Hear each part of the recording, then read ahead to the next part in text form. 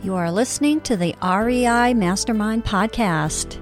Join JD as he chats with industry-leading real estate experts and professionals. We learn from their experience and uncover the strategies to their success that we can implement into our own businesses, and we can drive immediate results today. They share their experience and wisdom as we build a foundation to our own success. This is the REI Mastermind Network. Well, we have Big Mike on the show, and I'm going to have Big Mike tell us his last name because I've slaughtered it a couple times here now. But we want you to direct you to his website, bigmikefund.com.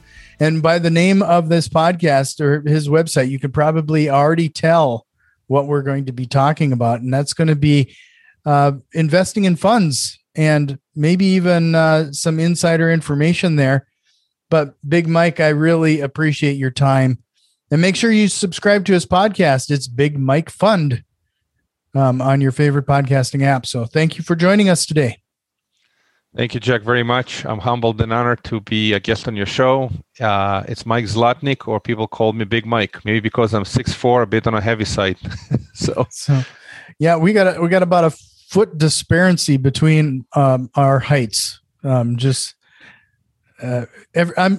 short, and everybody's tall compared to me. So, oh, no worries. Sometimes it's a big disadvantage. So it really, being tall is not always a big advantage. So yeah, but it is. The name stuck, and the podcast stuck because of the kind of the nickname, and I couldn't come up with a more creative name. So it was Big Mike Fund because I'm a fund manager. So that's the history of the name. So, you bring up the fund. Let's jump right in. I think a lot of people, are new to real estate investing. I mentioned a lot of people that listen to our show are likely newer to real estate investing. So can you just kind of give a little background exactly what is a fund, a real estate investing fund, and how you got into this? Sure. So real estate fund, and I'm going to use a few, hopefully not too fancy words, but it's a diversified investment vehicle. At least our funds are broadly diversified. It's basically an entity, an LLC, way to think about it. The fund has an offering document, which is known as the PPM, Private Placement Memorandum. That's the formal offering document.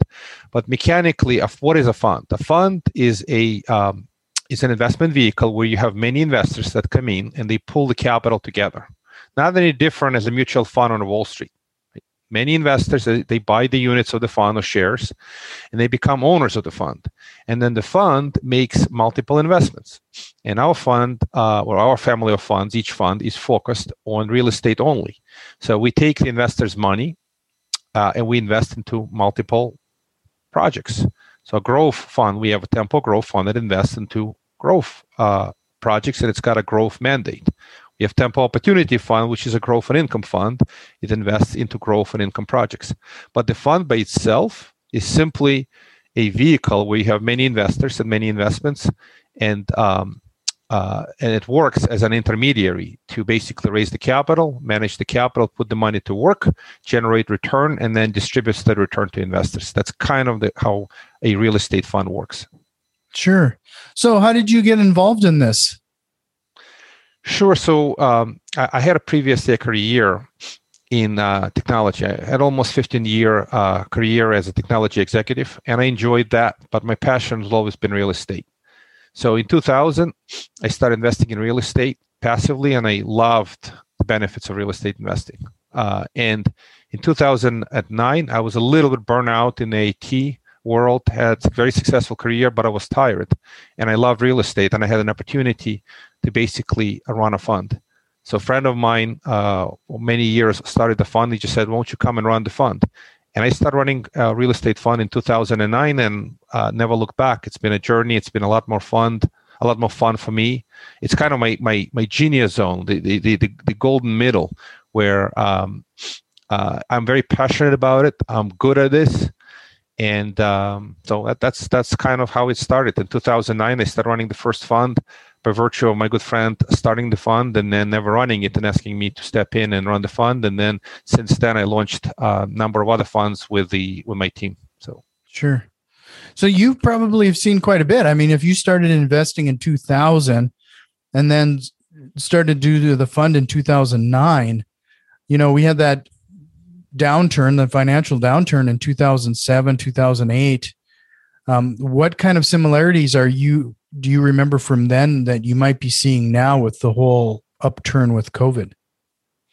So for the record, I never seen a downturn from the point of view that I've been investing in New York City since 2000. So New York City didn't see much of anything in 2008 and 9. We didn't see what happened in the Southern California or Southern Florida, none of the yo-yo thing.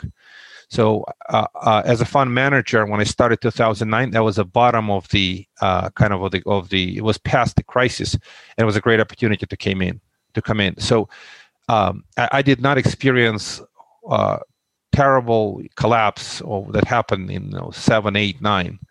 So just for the record, I never seen that major drop. It's always been a pretty positive journey, but I've learned a lot of lessons by seeing and learning from other folks who were over leveraged, overstretched, over aggressive. So I've learned the lessons without seeing a big hit myself into what I've invested in. Mm-hmm. So, one of the things that I thought was interesting, based on, they send over the interview sheet and to kind of introduce you, is that they definitely pointed out regarding some opportunities that you've been exploring regarding converting certain properties to, in fact, one of them says conversion of hotels to affordable multifamilies. Are you experiencing that in your neck of the woods? Sure. And Jack, thank you for bringing it up. Yeah, it's been something that arrived sort of by virtue of the pandemic, but the challenges existed pre-pandemic. The pandemic sort of accelerated some of the difficulties hotels and offices have experienced, and they've become dysfunctional, and the highest and best use is no longer hotel or an office, and instead the opportunity to convert these properties into affordable multifamily projects have been the recent story and the recent journey. And we have at this point 9 investments in the sector, and we're loving it. It's been a great journey. We did one hotel to multifamily conversion pre-COVID, investing in 2019. It just sold in February of this year, short 21 months. And effectively in that one investment, we almost doubled in a quarter money, but 2.2 return. To make it very simple, we wrote $250,000 check and we got back $556,000 in 29 months. That was, if you compute the rate of return on that, that's a 73%. So we love that from economic perspective. That looked like a great opportunity. So we've been accelerating our investments, and we love that thesis. So we started acquiring during COVID number of these projects, and they are, knock on the wood, they're running really, really well. It has a great do-good part of the strategy, because do we need more hotels? Do we need more office space today? We need more affordable housing. That whole strategy seems to be dominating the headlines. And I'll give you some examples. We've invested into projects, number of conversions, or we call them extended stay hotels. So Residence Inn is an example. Mm-hmm. We have one in South Bend, Indiana, one in Winston-Salem, North Carolina. These projects, they look like mini apartments. And the conversion process is fairly easy. And we love that whole strategy and the thesis, and the numbers work better. The reason economics work is because conversion is fairly lightweight. You're leveraging existing property versus reconstruction. So you're building apartment complex without building it. You're just converting. And then the cap rates, again, if your audience is fairly new, the cap rates is just a fancy term how in commercial real estate they quantify return on investment. The lower the cap rate, the higher the price. So the cap rates in residential is a whole lot lower than hospitality. So as a result, you're repositioning the assets where the same level of income trades at a much higher price. So economic thesis is there. You're building well below reconstruction cost. You're providing affordable housing, which is really hard to find. Nobody wants to build affordable housing now because if you could spend the dollars building, you could build more expensive stuff.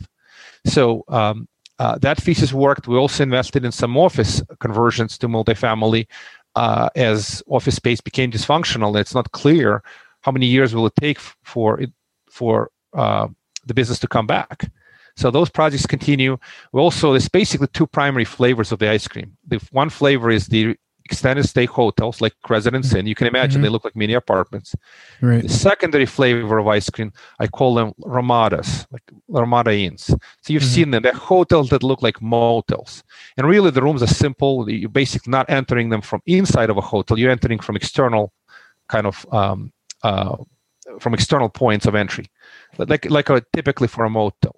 And they're studios, but they work in an environment where there are colleges where students want to live off campus and they have an easy commute to the campus. They also work in workforce housing, kind of where people need their own place to crash versus getting a 1 or 2 bedroom with a roommate. You're doing it at a pretty affordable cost basis and you have the privacy. So the concept seems to be working. Yes, it's small space, but it's your own space. Right. So what kind of things do you have to do to these apartments to convert them? So besides zoning and entitlements, getting the permission from the city to do it, sometimes that permission is already built into the zoning on that property. But if it's not built in, it has to be requested and approved.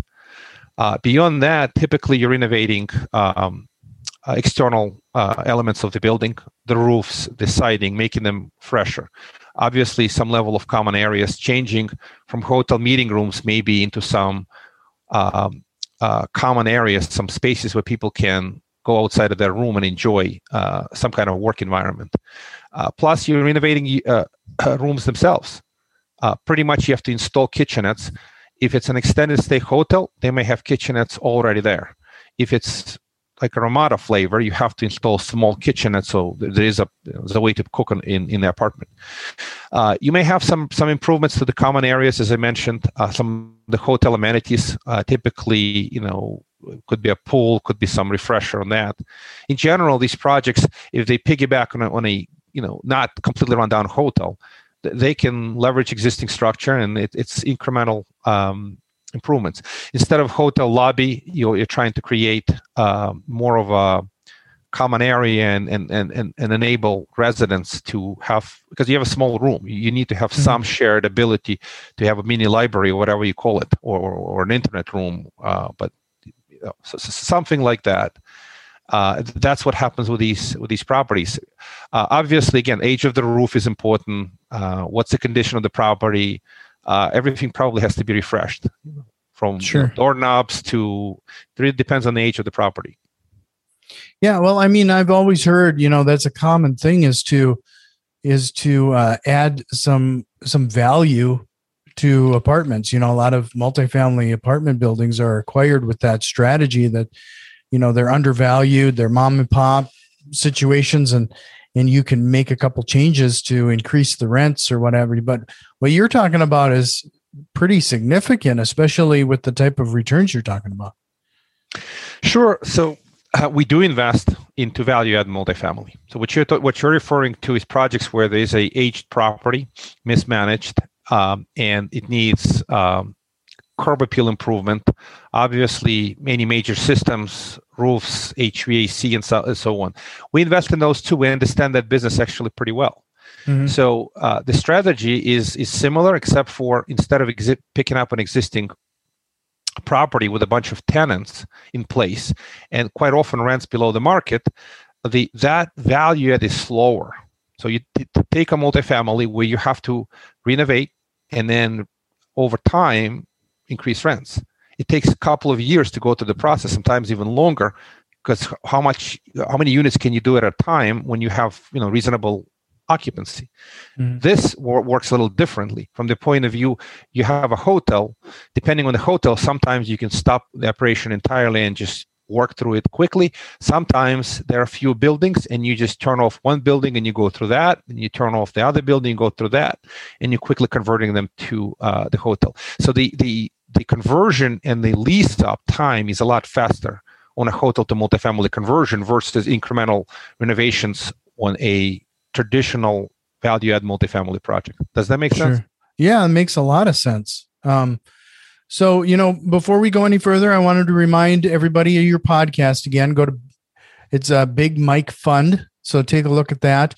Also go to bigmikefund.com, and I'll make sure to include those links in the show notes. I understand that I think you also have a YouTube channel, don't you? Yeah, we do. We do have a channel. Some of the podcasts are there, some of the educational content. This is something that I have a passion for. In heart, I'm an educator. Years ago, when I went to college, I'm actually a mathematician by education, but I almost went to get a master's degree in education. So I love a little bit of that education and giving back to the community. So I try to educate, and YouTube channel does have a little bit of that. There are a number of educational videos that I put out. I don't want to call it patented concepts, but it's a concept that I've pioneered. Again, the concept itself is not new, but I've developed a methodology how to look at commercial deals in terms of investment quadrants. So the concept is fairly simple.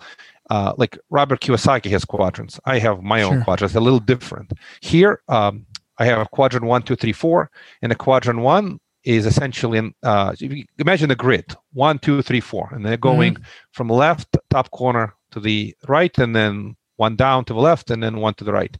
So quadrant 1 is a top left quadrant.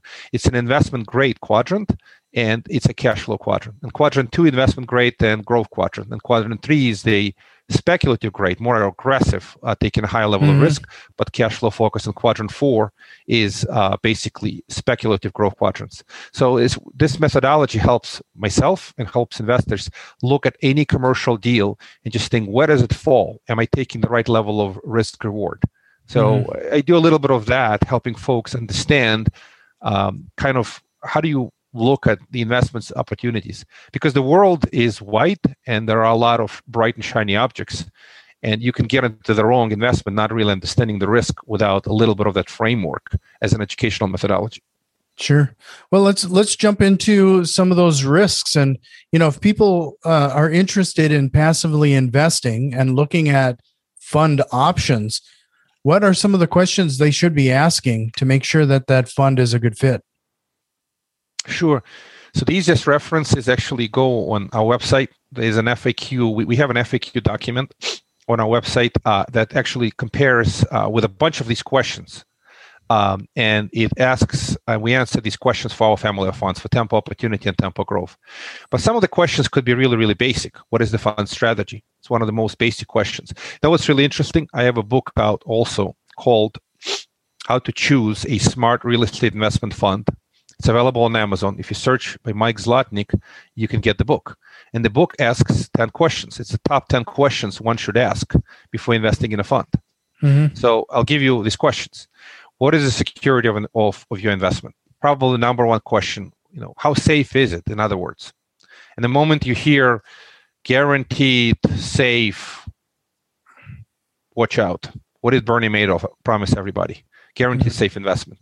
So most of the private funds are not guaranteed, nor they are 100% safe. There's some level of risk, and you should understand that this is not U.S. Treasuries. The only things that are sort of guaranteed by the U.S. government are U.S. Treasuries. Everything else has some degree of risk. So the question number one is how secure your investment. And understanding a given fund and the strategy helps identify that. Number two question is, what is the return on your investment? What kind of rate of return you are projected to generate? Number three, how is the fund, what kind of income it generates, and how is it taxed? Very important. Does it generate short-term income subject to higher rates, or does it generate long-term capital gains? What is the fund liquidity? Some funds are highly liquid and some completely illiquid. So understanding what you're investing into is critical, because you can make the investment and your money is committed to for 5 years. If you want out, there is no way out. So liquidity is important. Next is, what are the fund fees? So as as the investor, you want to see alignment of interest between a fund manager and you as the investor. So if the manager makes a lot of fees, especially fees up front, and less as you go, and less on the back end performance, there's misalignment of interest. You want to see the reverse, where the manager is compensated when the fund performs. Payout frequency, quarterly, annually, monthly. What is the management team experience? Quality of deal flow. What kind of deals they invest in? Where they come from? Mm-hmm. Is this an open-ended fund or a closed-ended fund? Very fundamental question. So open-ended funds typically are evergreen funds. They continue to operate on periodic basis, whether it's monthly or quarterly. New subscriptions, people exiting, redemption, selling their units. They distribute income periodic basis. Versus closed-ended funds, they raise capital for some amount of time, put the money to work, and there is no redemption. They have to live through a life cycle. If they invested in a bunch of hotel to multifamily conversions, you have to wait for those to complete and to sell. So again, open-ended versus closed-ended. And then again, fund investment strategies is another important question. What does the fund invest in? What are the risks? Because the fund is a combination of multiple investments. So understanding the risks associated with a strategy is what creates overall risk profile on a given fund. I hope it's not too much. No, those are great. And I hope people pause and jotted those down, because I think those are like vital when it comes to this type of thing. It's always amazing.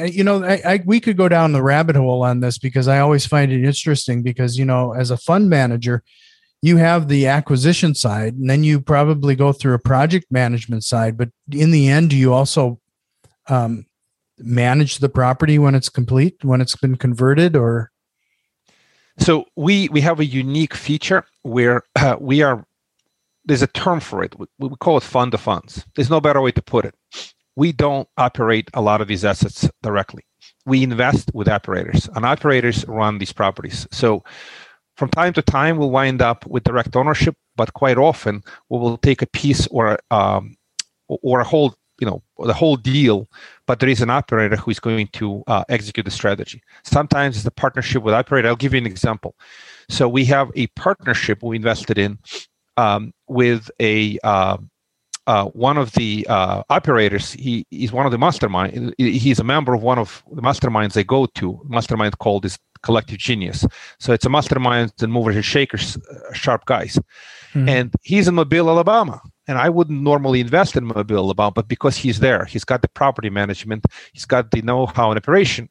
He was looking to buy a portfolio of 93 single-family residential properties, and we financed most of the equity on the deal. So we're not a direct operator, but we are partnering the deal. So we do this from time to time, investing into a given area and a given strategy if we have the strong feet on the ground in the form of a trusted third-party operator. That's what we do. That's the way to think about it. As a fund manager, the primary job is to identify, we always start with people. Who do we want to invest with, and what projects we want to invest with? So this is how we do it. Without a good starting person, we don't just go into a given area, even if it's a great project, because success of the project is really predicated on ability to execute the strategy. So It's not just, hey, let's get a good deal. Let's get a good deal and make sure that the value strategy, the conversion, the lease up can be executed. And if it doesn't exist, then it's not a good investment. Mm-hmm. So you rely on some people, feet on the ground, to source these opportunities, and you help with the funding aspect. That's exactly correct. So we spend years building these relationships, what I call them sponsors, operators, movers and shakers in their own markets. And a lot of the deals, the way they get done, they reach out to us and say, Mike, I know you got the money, you got the capital. Here's the deal. Can we work together to get it funded? Sometimes it's just a partnership. Sometimes it's a big deal. We've invested, have taken chunks of much larger deals. Give you an example, we have an investment from Temple Growth Fund into a very large value-add multifamily project in Indianapolis, almost 1,000 doors. And the project was so large, we couldn't take the entire equity, so we took only a piece of the equity, about a third of the project. So we do that from time to time to basically, first of all, we need to diversify. One of the most important jobs of a fund manager is to diversify across many investments to spread the risk. So one of the biggest benefits of the fund is diversification. But we will identify these very high competent competence operators, people who we know, like, and trust, and then we'll write a check into the given project if the project makes great economic sense. Sure.